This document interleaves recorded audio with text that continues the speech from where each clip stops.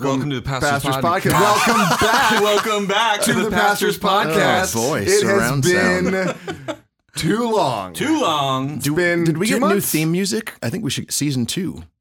We should get Like some. This kinda, might be season 3. Really?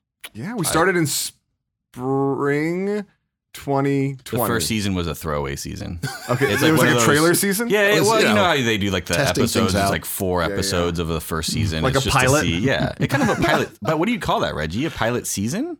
Is that even a thing? That not really. No, No. it's just a first first season. season. That's or a something, that's yeah. it's a short season Yeah. that then gets canceled. Is what that Oh, is. gotcha. That's Yeah. usually what happens. happens. Yeah. But hey, we didn't get canceled.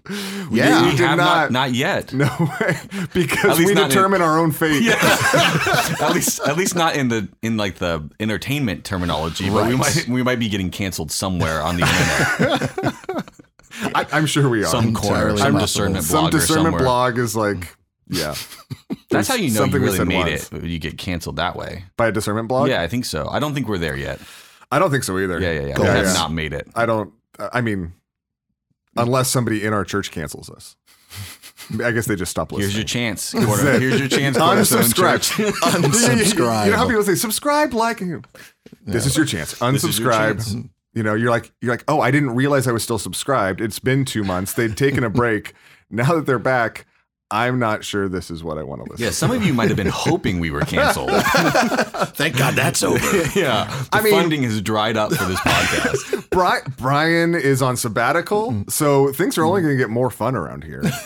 It's true. Yeah. Fewer big words. I mean, to be fair, Brian is pretty quiet on the podcast. It feels like you have to kind of draw it out. I'm of just him. I'm sitting It's here. like a normal social situation. See, nobody else sees. Like, I'm just picturing in my head right now. Like, he's leaned back, Yep. his legs crossed over the other one, Yep. and he's just kind of sitting there looking between the two of us. Yeah. And then every once in a while, he just leans up and says, "There's something wise you need to know." It's sort of like Pastor Jim in all of our elder meetings. Quiet most of the time, and then when he speaks up, everyone Leans forward. Jim's talking. Yes. To be fair, Brian does want to be Jim Leonard when he grows up. Who doesn't want to be Jim Leonard when they grow up? I mean, We may have talked about this before. yeah, I think Brian maybe especially. I think we all want to be. We're all like, oh, I kind of want to be like Brian's like aiming, like No, hold on. actively aiming. There's a lot of ways I don't want to be like Jim Leonard when I grow up. Just to be like they get, if for his birthday dinner they go out to dinner and like read books together at the dinner table. I don't want to do that. That's not something I want to do. But I love the idea of like milkshakes for lunch. That's perfect. That's right up my alley on the Jim Leonard Cookies, side. treats, pie, all the and wisdom. Hey, Cookies, is why- treats, pie, and wisdom. This is why I kind of run interference between Harper, my 15-year-old son, and Jim Leonard, because Harper wants to eat like Jim Leonard actually does. Yeah. And I don't let him in my house. Yeah, well. So, I don't want him to know that like this is actually a viable option. Humans can survive this way. Adults Yeah, can. adults can do this. Wasn't that was a Will Ferrell quote from Kicking and Screaming? He was taunting the kids on the soccer field, and he said, "I eat cookies for dinner," or something like that. I'm an adult. I can eat cookies for dinner. my goodness. Anyways, what are you talking well, about? Before back, baby. Before We're back. we get We're in, rolling. We had a lot of good think stuff. we need to address the controversy from last week's sermon, Yeah, let's talk about Gasp. because you used an illustration, it. Correct. referred to it as a cheesy illustration, Correct. that I had used genuinely in all seriousness only a few weeks ago. Yeah. No, but it wasn't cheesy when you used it. But when Matt used When it, I used it, it was cheesy. it was cheesy, so he had to. I'm going to be honest. I'm pretty sure I was out of town for that sermon that you preached. Yeah. And I'm pretty sure I missed. I don't know if all those sermons are being posted online right now, but I'm pretty sure I mean, missed the sermons they being are. posted. They're like- Are they? I haven't really looked. I just wasn't sure if they were. Just assume they weren't. Yeah, it was a good illustration, though. To be fair, it's good enough to use. It's one of the most it's probably one of the most used illustrations. It's pretty when it comes to used. discernment. Oh yeah, Yeah. super. Maybe even overused, but it hadn't been used here in a long time, and now it's been used twice in a month. Yeah. No more. Should have saved it for my sermon, which was about discernment. I don't know what your context for using it was, but It was about knowing the truth. Oh. I think that might have been the sermon title. I'll go back and listen to it. I'll get back to you on the next podcast we record. Matt doesn't listen to sermons he doesn't preach. Yeah. It's like, It was the one for people so like bad. for people who zoned out during your sermon. We're talking about the illustration of the counterfeit bills and studying the real thing. Correct. Yeah. Yeah. Yeah. I am sorry, Scott, and I publicly apologize. You're being rebuked. That's what this whole podcast is about. That's what I think I'm I preaching was again in a couple weeks. I'm going to use it again. And be like, There's a great illustration. And we've come back full circle to Brian. yeah, we've come back full circle. Using the Who same uses the same illustration. He's like, over. I think it's been a while. Dude, it's been 6 weeks. You used it 6 weeks It's a ago. while. He's like, well, when you use 34 illustrations per sermon, you need sometimes you got to reuse one or two. I did in the second service yesterday. I did basically say that I normally make pop cultural references, and he is known for like quoting 17th century philosophers. So I did make a joke about the illustrations that he used, because I used the word epistemology in the sermon. And I was like, this is a Brian word and representing Brian. So we do have a lot of jokes, good jokes about our illustrations and sermon illustrations. And I always end up my mind just ends up at like Disney movies. I don't know. Like I've just been like just enmeshed in children's pop culture for too long. Yeah. That like I seriously have to fight against it. And I'm like, what's an illustration of this? Well, it's kind of like Jasmine. Scar. Yeah. No. Real life. Grown up. Think a grown up thought. Then you watch Peter Pan and you're like, Well. I never want to grow up. So we were talking about this just the other night, and we're going to get to the actual topic. But we're here's what people are here Here's for. a segue. Here's a segue. All right, segue. Nice. Reggie. It's a long segue though. I'm ready But for it. we were hanging out with friends. We were in community. We were talking about just life and things like that. And the dynamics of getting older and kids and parenting. And Laura spilled to all of our friends something that I haven't really talked about publicly before, but when it comes to Disney movies, so you think about like Mary Poppins or Peter Pan, Yes. particularly over the last 5 years, I've come to feel like the father figures are pretty misunderstood, because I pretty much completely understand where they're coming from and feel like they are the most sympathetic character in the movie to me. Like Mr. Banks. Mr. Banks I'm like, is come just on, trying man. to provide for his family. Dude, like Mr. Darling, they were drawing on his shirt. Like, do you know what I would do if my one nice shirt, we were going out and I had one nice shirt and I came in the kids had been drawing on it? I would go berserk. If you guys are hearing crazy vibrations in the microphone, it's because Scott is banging on the table right now. I don't know what you hear out there. Reggie, what do you think about that? Scar is overlooked. Okay, he just Scar's a bad misunderstood. guy. Yeah, these are just dads. These are just dads that are trying to make it in the world. Oh, boy. Yeah, I don't know. I haven't really thought about that. I keep watching these movies and I'm like, wait a second. I always thought the dad figure was kind of like an idiot and ridiculous, but I'm kind of on his side. Interesting. I'm kind of on King his Triton. Yes, Triton. yes, Hey, Yeah. young King Triton. lady. Yeah. You. How is he the bad guy? I mean, it's a little bit harsh. He's an irresponsible He's a little bit teenage harsh. daughter. I mean, he blew up all her stuff. Yeah, that's messed It's a up. little. It was that was a bit too Yeah. far. You know. All right.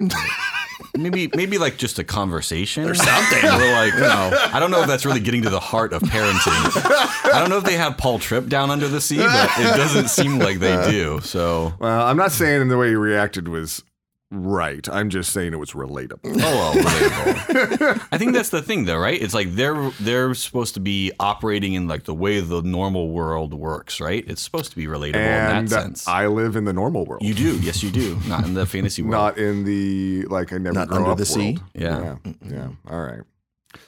That's my confession for today.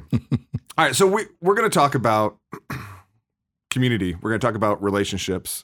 We are going to get to the fact that we're spending the fall in a lot of ways relaunching community groups, hoping to reinvigorate community groups, and as a church family, focus in on our relationships with one another. But before we get there, I think it's helpful for us, and I know we've talked about this before on the podcast, but I think it's particularly important for us to talk about right now, to take a step back and first of all, just ask the question, why are Christian relationships so important?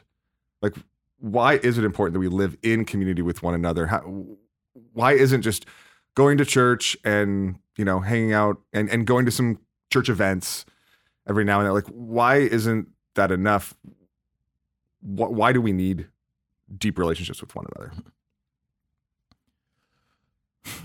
I mean, I instantly am just like, from a biblical perspective, it's just like we are, if you think of how the Bible speaks of what it is to be a Christian, we are the household of God.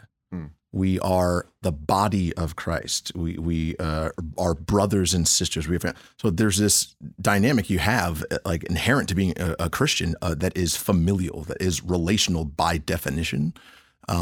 Oftentimes we have either in our own minds or the way the world presents it, that as a Christian, no, it's a personal thing. That's your personal relationship with God, and that's true.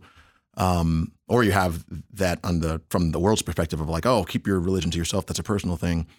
But biblically, like, and just the outworking of that personal relationship is familial. It is relational, and that's like such a key component of what it is to know God and to walk with Him.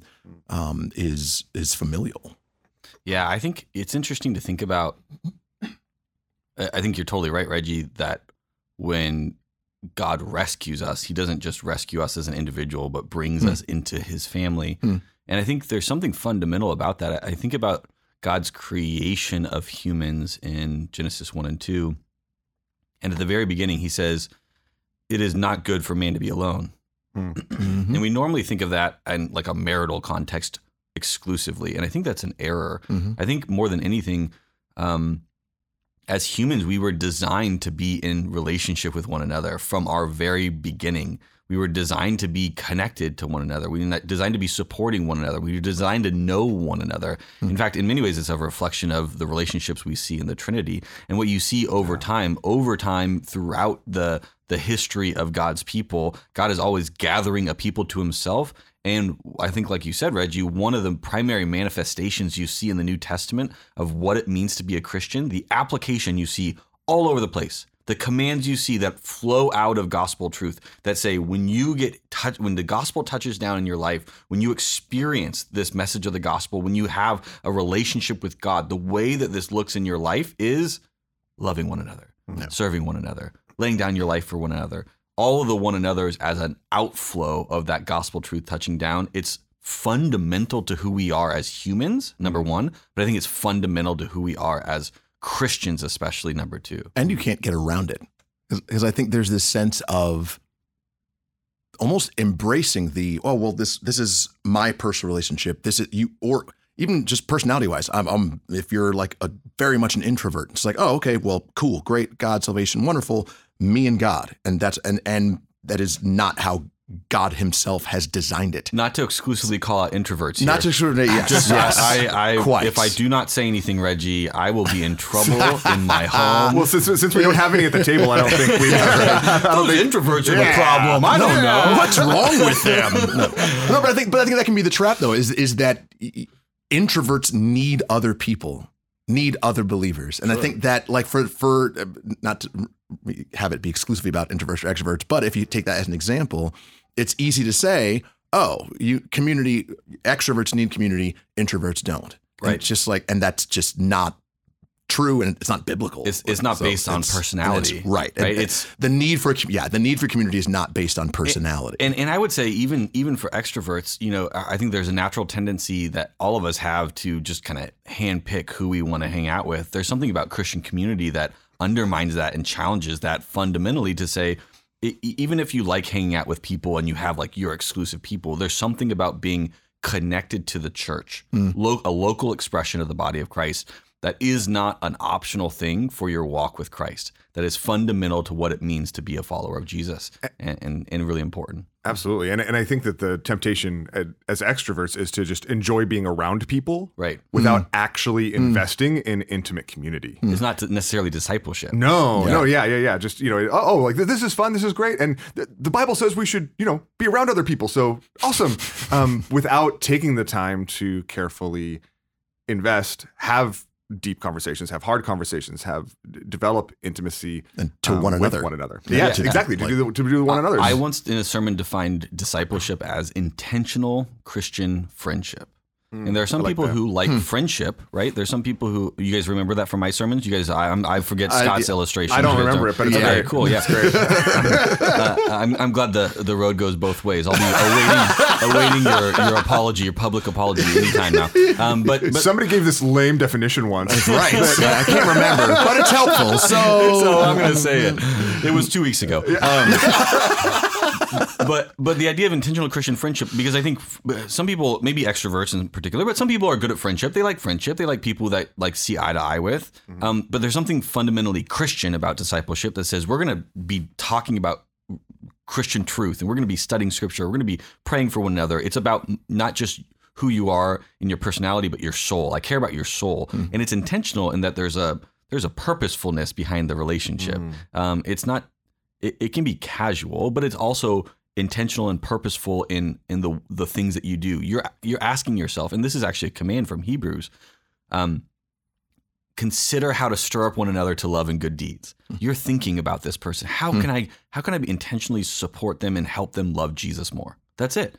That's intentional Christian friendship. And I think that's maybe different than just friendship, and maybe different than just some certain kinds of camaraderie, and different than acquaintances. It is like a purposeful call on the Christian life to live deeply with other brothers and sisters in Christ. And I think it's really, really important. Yeah, I love that. And what I hear you guys saying is that then essentially we were created for it. Like, to be in the image of God is to be created for community. And then not only were we created for it, but in Christ, we've been recreated for it in a unique way, sharing the Spirit of God that dwells in us, that draws us together, and that builds and strengthens these individual relationships, right? So we were created for it, we were recreated for it. And then I think in light of that, then we should expect to see the evidence of that dynamic just in so many different ways in our lives. This is why we feel the need for each other. Yeah. This is why we recognize the need for each other. I was, I don't remember who I was talking to, but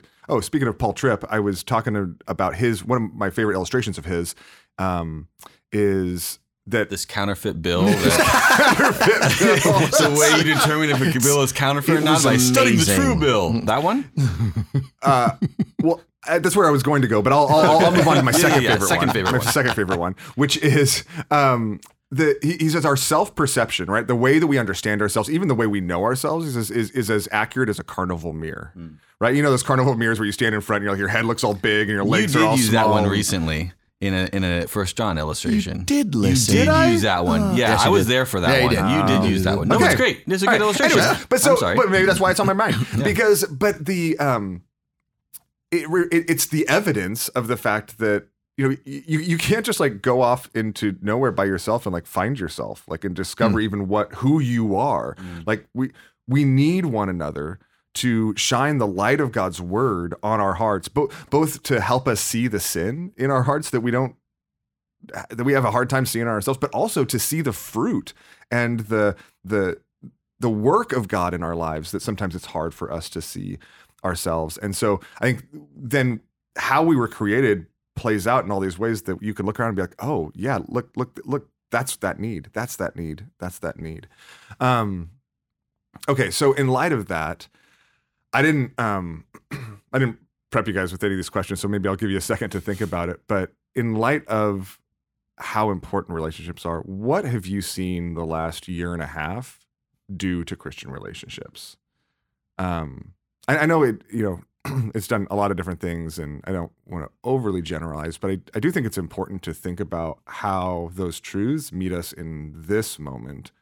And I think the last year and a half have had obviously some pretty unique impacts on Christian relationships. How have you seen that? Yeah, I would say for me, it's just, I think, especially in Los Angeles, there are so many barriers to deep community. There are so many just logistical barriers in normal life, right? We talk about this in normal life. Scott's getting up. He's leaving. He doesn't like what I'm saying. You guys can't see this. He's gone. He's gone. Oh, he's turning off the air conditioning. I see. Okay. All right. I thought I said something really, man. I've had it. Yeah. I mean, the illustration thing finally got to him. But I think there are, like, and we talk about this inherently in Los Angeles, just even take something as simple as traffic, right? Which is just a reality of life, but it makes seeing other people in person already hard in our city. There's no way around that. It's hard to see other people in person. It requires a kind of purposefulness that when you live in a small town of 4,000 people and you walk to the one market that is there and you see a bunch of people, that you don't have to schedule it the way that you have to schedule things here in certain ways. I've never lived in a town of 4,000 people, so I have no idea. But there's something about the city inherently that I think pushes people apart. And what I've seen in the last, I think, year and a half is additional layers of barriers that have to be crossed. Yeah. Some of them social, some of them just social distancing in general. Some of them, trying to keep up relationships on Zoom. Some of the there are already so. And I would say another one of those. I say traffic as one of the examples of the things that keep us apart. I think just the busyness of life. Everyone who's here is working crazy hours, and some of them people have crazy demands on their time, 60, 70-hour weeks every week because of the industry they're in. There's things like that. Sorry, I hit my mic. There's things like that I think are just push people to have difficulty connecting. And I think the last year and a half has just added other cumbersome barriers that have made it harder to connect, especially on a deep level. But I think that there's also the thing that I think about is the natural tendency that people have in general. It's not even just LA. It's any big city, maybe even any city, because I think it's American isolationism. Like this is my house and my little world, and like how many people know their neighbors and like these sorts of things. We have this natural tendency to want to, rugged individualism and own bootstraps and select kind of living and existing. There's a barrier to deep community in general, I think, in living in the world. And I think one of the things that the pandemic did, like, you felt the lack of that of the deep community, and you felt your need for it more. Because there were people I felt like who came to church and maybe went to community groups and whatever, but like still kind of walled off, still didn't, really, allow themselves to truly pour in, to have intentional Christian friendship in that way. And then all of a sudden everything was taken, and you don't get to see people's faces and hear people singing and like just all these sorts of things. And then it was this profound loss. I mean, maybe it's just me, but like I felt it. Yeah. Like, and I remember like the first Sunday back, and it was like tears. It was just, oh my gosh. Like I knew I missed it, but like I felt it. Like, you feel that lack, and you realize like, man, I really do need this. This kind of connection, this kind of going deeper with brothers and sisters. Like, somehow it's easy to forget that. And I think the rugged individualism, sort of that like cultural, or I don't know if you call it like some sort of cultural phenomenon, like that's a very American spirit, right? Yeah. I think during the pandemic, just the restrictions themselves encouraged that, right? Yeah. Like they kind of like they incentivized that, whether it's working from home, or whatever it is. Like it was basically, you need to not be around people. Like you need to not be around people, right? Yeah. Like you need to not like, and I think, the thing for me that I think is hardest in this season now is we are people of habit. And when you get into a habit, you do things for multiple weeks, multiple months, you get into a habit, and we've talked about this throughout the pandemic. It is hard to break habits, and we are notoriously not good at breaking habits. And the last year and a half has to be seen in the light of a habit.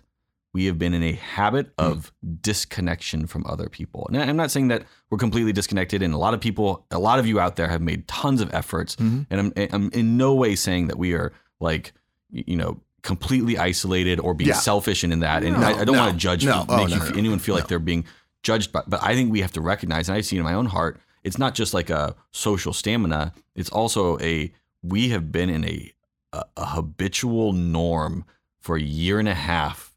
That is hard to break.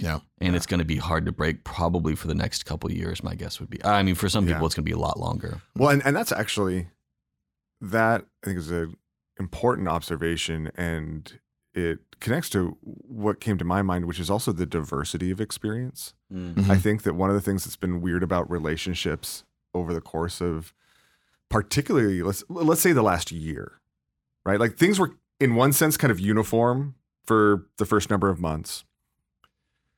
But people's experiences, some people essentially went back to living life about as normal as possible 6 months ago.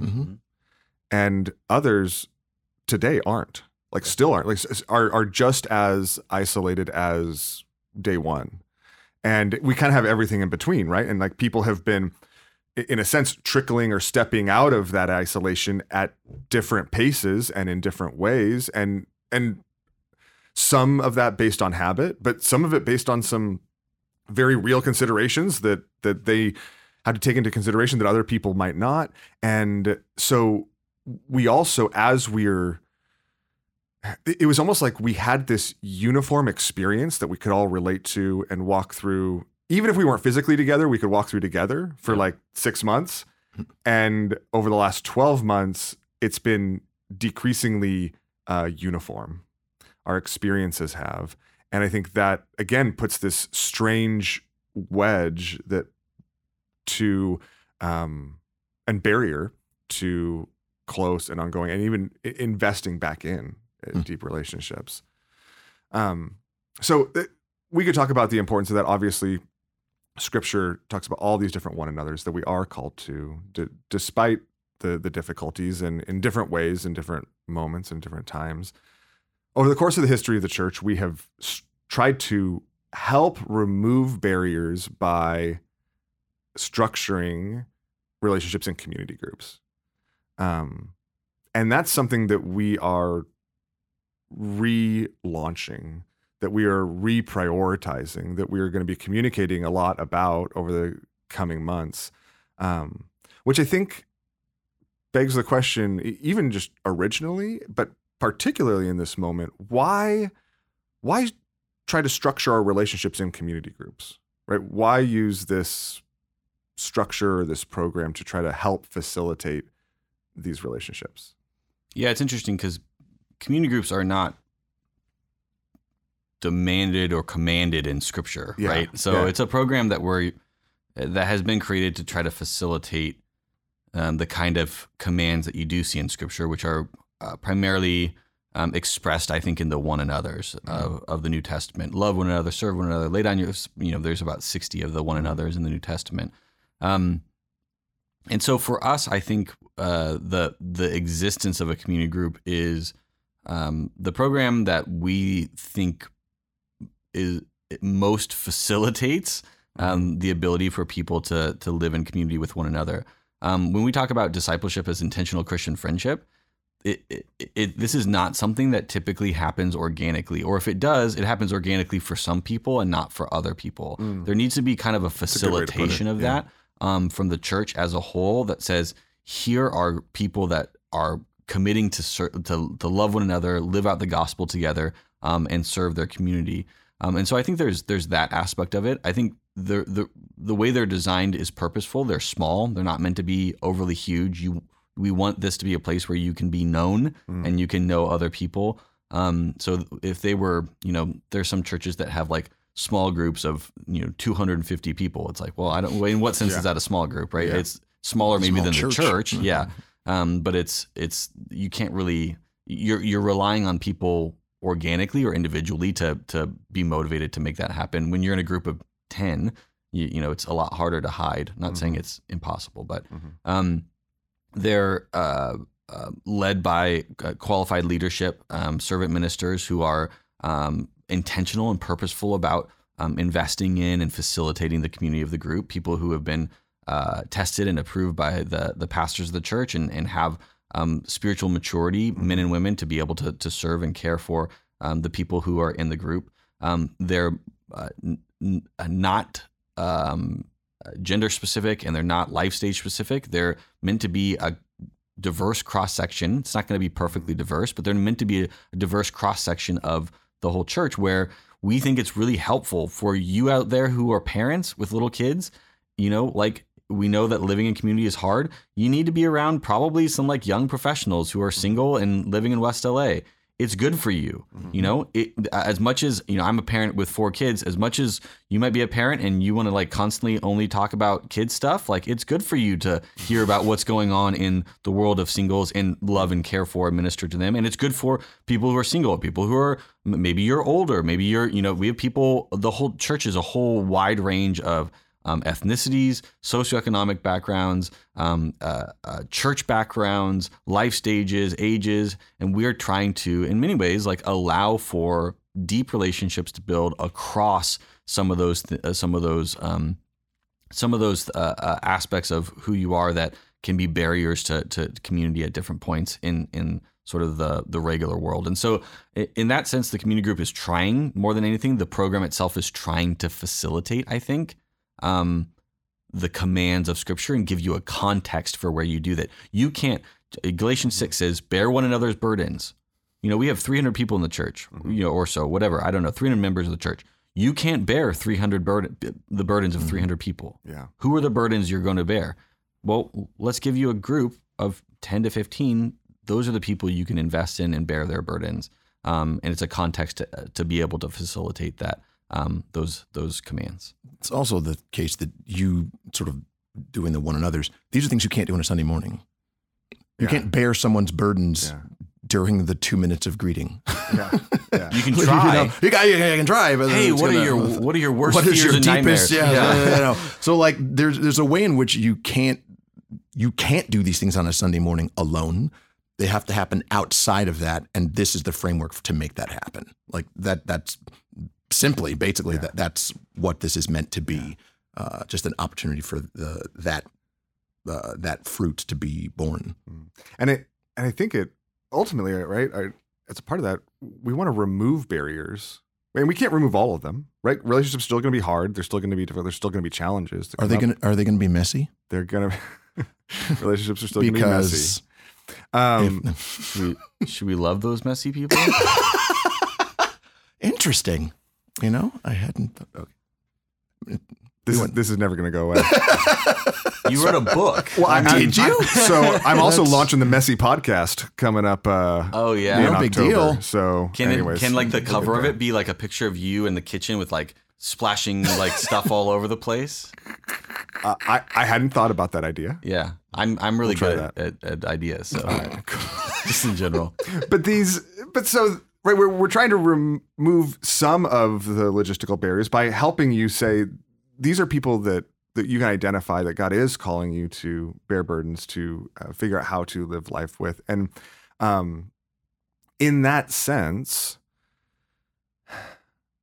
it makes me think of this. There's this, I'm going to try to describe a drawing.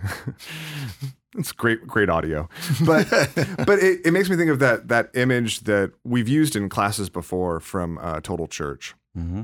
And I think what we can tend to do is see community group as like one more ball we're supposed to be juggling, right? Like I've got work, I've got my kids' school, I've got my kids' sports, I've got relationships, I've got work friendships. I have these other organizations I'm a part of, and I'm trying to juggle all these different things. And when somebody says, okay, we really want you to be a part of a community group, you're like, I don't know if I can juggle one more thing, right? Ideally, what we really hope community group would be would not be something that made things more difficult, but actually something that made things a step simpler, right? It's meant to be the community that supports you while you're juggling, right? It's meant to be the community that steps in, and when you can't do it, when you need help, that like it's the community that's there to live that life with you, which is why I think it's also really important in this moment, as we're talking about relaunching community groups, to make sure we're also defining community groups are not meant to fundamentally be just a meeting, like a meeting you go to, right? It's about the community and the relationships. Actually, Matt, why don't you talk a little bit about how we should think about the relationship between the group itself and, a weekly, bi-weekly gathering? Yeah, I think it's interesting. And bi-weekly, by the way, is not twice a week. In that context, that's don't you hate that? Every other week. So Man, English, unclear. the worst. It is the worst. I think it's interesting. It's actually, to me, I think it's similar to the way we use the term church, where we say, oh, I'm going to church. And we talk about that as like a Sunday morning service. But to say that the Sunday morning service is the encapsulation of everything that the church is missing like 95% of what we do. Yeah. And so if you go to community group, and what you mean by community group is like the formal meeting night that happens once every 2 weeks. Yeah. See what I did there? Yeah. But happens once every 2 weeks. You're missing out on 95% of what, honestly, I think a community group is supposed to be. It's more about the people in the group. Yeah. It's about being connected. There's a formal side of it, which is good. You got to gather together, discuss sermons, pray for one another, like spend time together in that context. Yeah. But the week in, week out dinners and coffees and checking in with one another and text messages and emailing prayer requests and seeing one another and spending time together and having men's nights and ladies' nights. Yeah. Those to me are where so much of like the closeness and the vulnerability is there. It's going to be tricky, if you're in a group of men and women, a whole bunch of different life stages, there's kids running around and there's 15 people in a room, and you're kind of saying, which maybe is hard to imagine at this moment, but you're kind of saying, oh, I need to like confess my sin from this week. And you want to like confess the anger you had that week, and you want to ask for prayer. That is 100% acceptable. We would love if you did that. And we would hope that your community group meeting would be a place that you can do that. But for a lot of times and a lot of people, especially when it's maybe a more social night, it's really hard to do that. You need to have connections with individual people and say, hey, you know what, Scott, I was struggling with anger this week. I was so angry. I got so angry. I like broke a dish, and I was like yelling at my kids, and whatever. Like, will you pray for me? Like, I need to confess that and ask for God's forgiveness and forgiveness for my wife and for my kid. Like, I need to do that. Like the me and you having coffee on a Thursday evening, talking about like my struggle with anger is where so much of like the deep community actually happens. And that's not structured. That's not something that's formal. That's not something that your community group leader has to like force to happen. That's something you, as part of a group, making those connections and building those relationships are encouraged and called to do as just a Christian. And that's why I like to compare it with the church analogy. And it's framework, right? And it's how one views something, because church is an event. It's something to check off a box. Like, oh, I go on a Sunday and or whatever. But church should never be checking off a box. You go to church to receive from God, to be reminded, to be refreshed by the truth of the gospel. Community group shouldn't be checking off of a box. You should be going there to receive and to give and to, it's very easy to get kind of corporate in the way we think of things, and like it's a meeting and a thing, and I go to this and I do this, and it removes then what the meeting is there for, or because church is technically a meeting. It's a gathering of people together for something. Community group is technically a meeting. It's a gathering of people together for something. But if we approach it, as a meeting, as opposed to a vessel, a vehicle through which we can be obedient to God, to his call of the one another's, to love and serve, to like all of these things. Like we miss out on what the thing is there for if we're just, let's check a box. This is something I am supposed to do or should do or whatever. And you're missing something. And I think that's such a key thing. I mean, for church too, for church and for community group, of just like getting out of this mindset of something else I have to do versus something else I get to experience and contribute to. I think that may sound like semantics, but I think there's really something there. No, and I think this is why, like meeting on Zoom together can be a lifeline for a season, but it can't replace that. Yeah. So I got a couple of follow-up questions then. One is then, as we think about that, I hear that, and as I think about the diversity of the church and experiences and even needs and situations, it sounds to me that then like community groups won't all look the same. Then, right? Some might be bigger, some might be smaller, some might be busier, some might be quieter. When we think about the different dynamics in the church, I mean, do we want all community groups to like look the same, kind of do the same thing, or what does that type of flexibility look like? Yeah, I think we want the church is diverse, and I think each group is going to be different, right?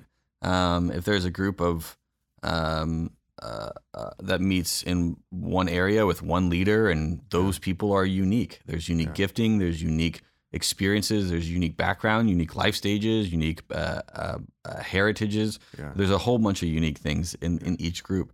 And I think every group is different. And I think what's helpful to think about with that, Scotty, is we sometimes have this specific picture in our mind of what community is supposed to look like.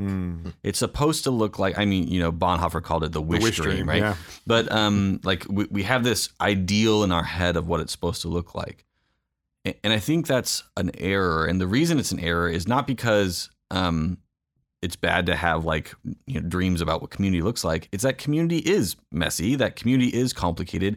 And when it comes to community, it's actually less about this picture of what you want community to be and more about looking across the table and loving the person who's there. Mm-hmm. And that's what we're called to. Mm-hmm. You're called to, in a community group, no matter what it looks like, love the people who are there. Mm-hmm. Like, you might prefer louder or more extroverted people, or you might prefer more introverted people, whatever it is. Like, you might prefer a different kind of person, whatever, people in your life stage. Your call as a Christian, and I can say this unequivocally, your call as a Christian is to love the people who are there. And that's what Christian community looks like. You look across the table, you look at that person, you say, I don't necessarily even understand everything about you, but I'm going to love you. I'm going to love you as Christ has loved me.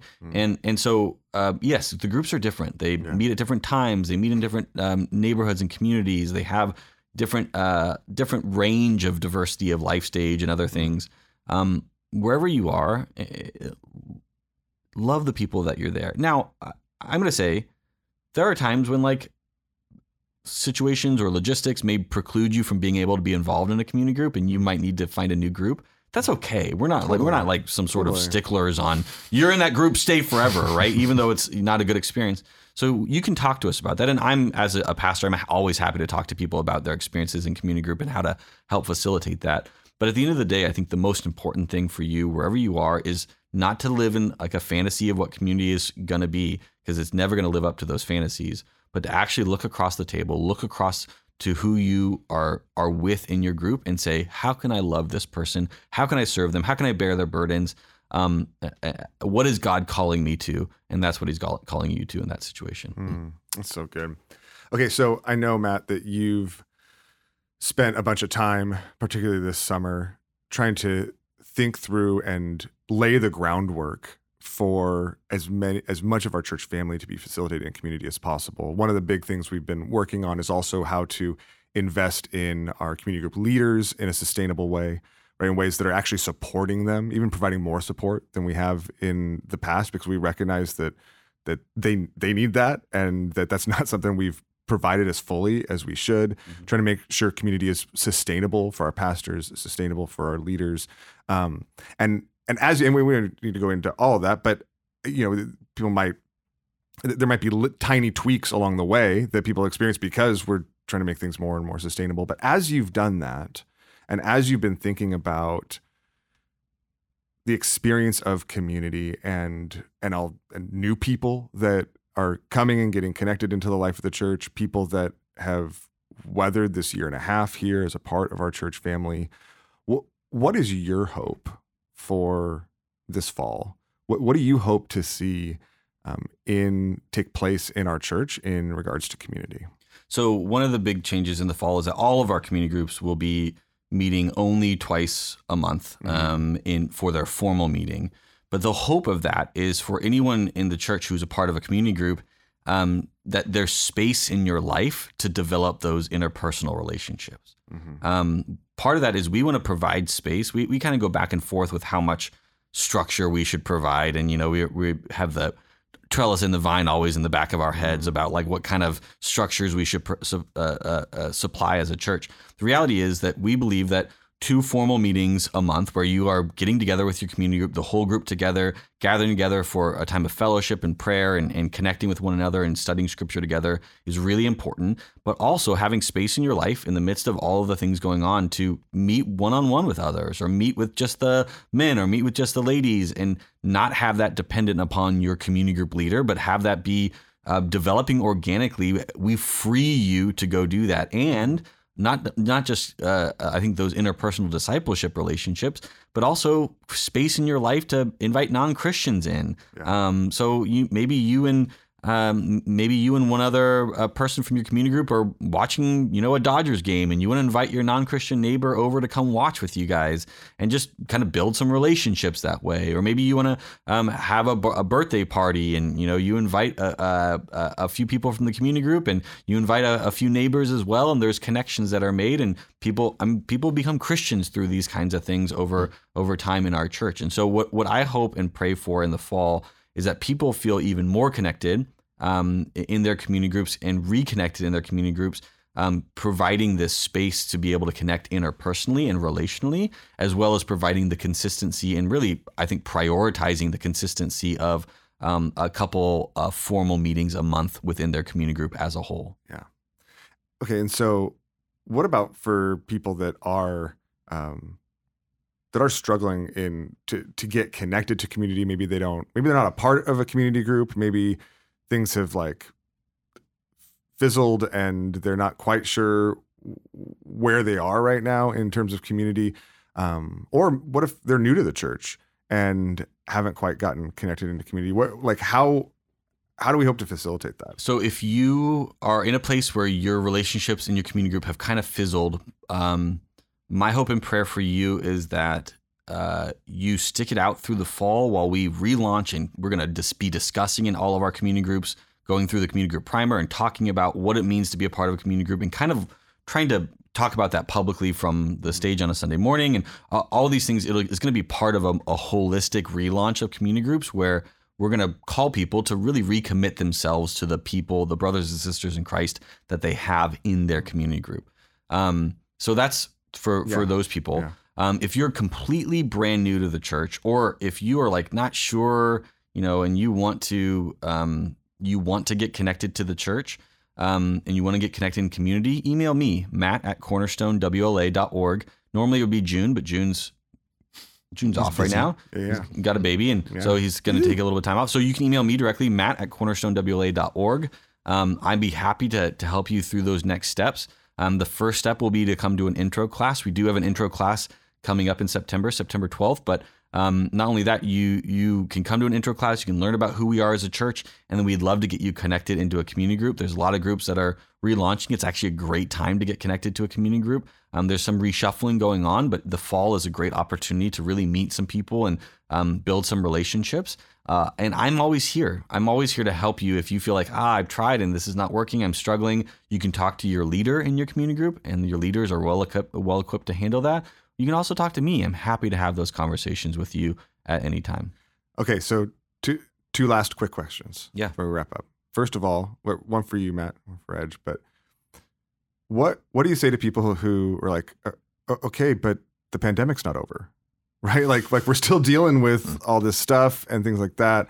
there's Delta variant, and we're navigating like our kids in schools and stuff like that. How do we hope to navigate that when it comes to community? So I would say first and foremost, it has been a year and a half. Yeah. So the pandemic is not over. I hear you. But you cannot be like completely disconnected from community for a year and a half and not have that impact your spiritual life. Totally. You need to be connected. I think it has been shown that being outside is a reasonable safety precaution. You can be outside and wearing a mask and be 6 feet apart from people and still feel connected. I think at this point, you need to see people in person. And I would also encourage people, like, if you're vaccinated, like a small group of people, you should be getting together with them in person regularly. Not only is it allowed, but I would encourage it. Yeah, I think it's important. Yeah. And some, again, there is going to be the exception, right? Where somebody has like, hasn't been able to get vaccinated and has a real,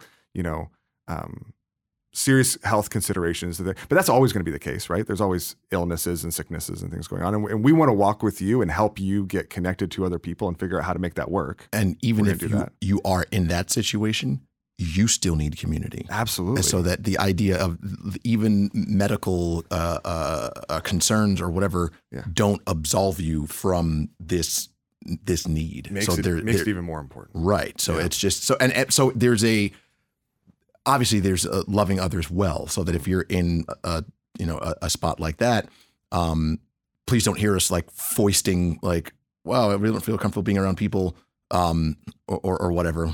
We're it's not us just being like, suck it up, like, or whatever. No, but it is a gentle and loving push towards not your discomfort, but towards community, towards community you need. Yeah, absolutely. Yeah. Okay, so finally, let me put you on the spot, Reg. If somebody's listening to this and they've heard all this and they're like, okay, like, but I'm kind of in some of these habits and I've got lots of relationships. Like it still feels hard for me to prioritize this. If somebody was sitting with you and telling you that, what would you want to say to them? I mean, the first thing that comes to mind is don't give up. I feel like there is, I mean, again, not to like over spiritualize and like it's spiritual warfare. It's all this, like, not even going necessarily that far, but one's walk with Christ it's a battle. Like it's a fight of faith.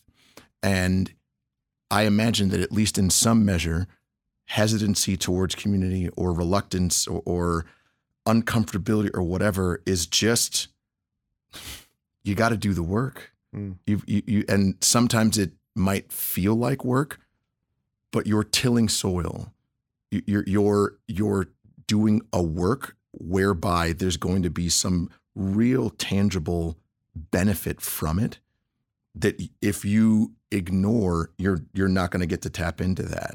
So push past while, being wise and talking with us about, any struggles you may be having. Don't let any struggles or hesitancy or any sort of thing that is going on prevent you from following harder after Christ in obeying the commandments that we have to love one another well. So yeah, don't give up. Appreciate that.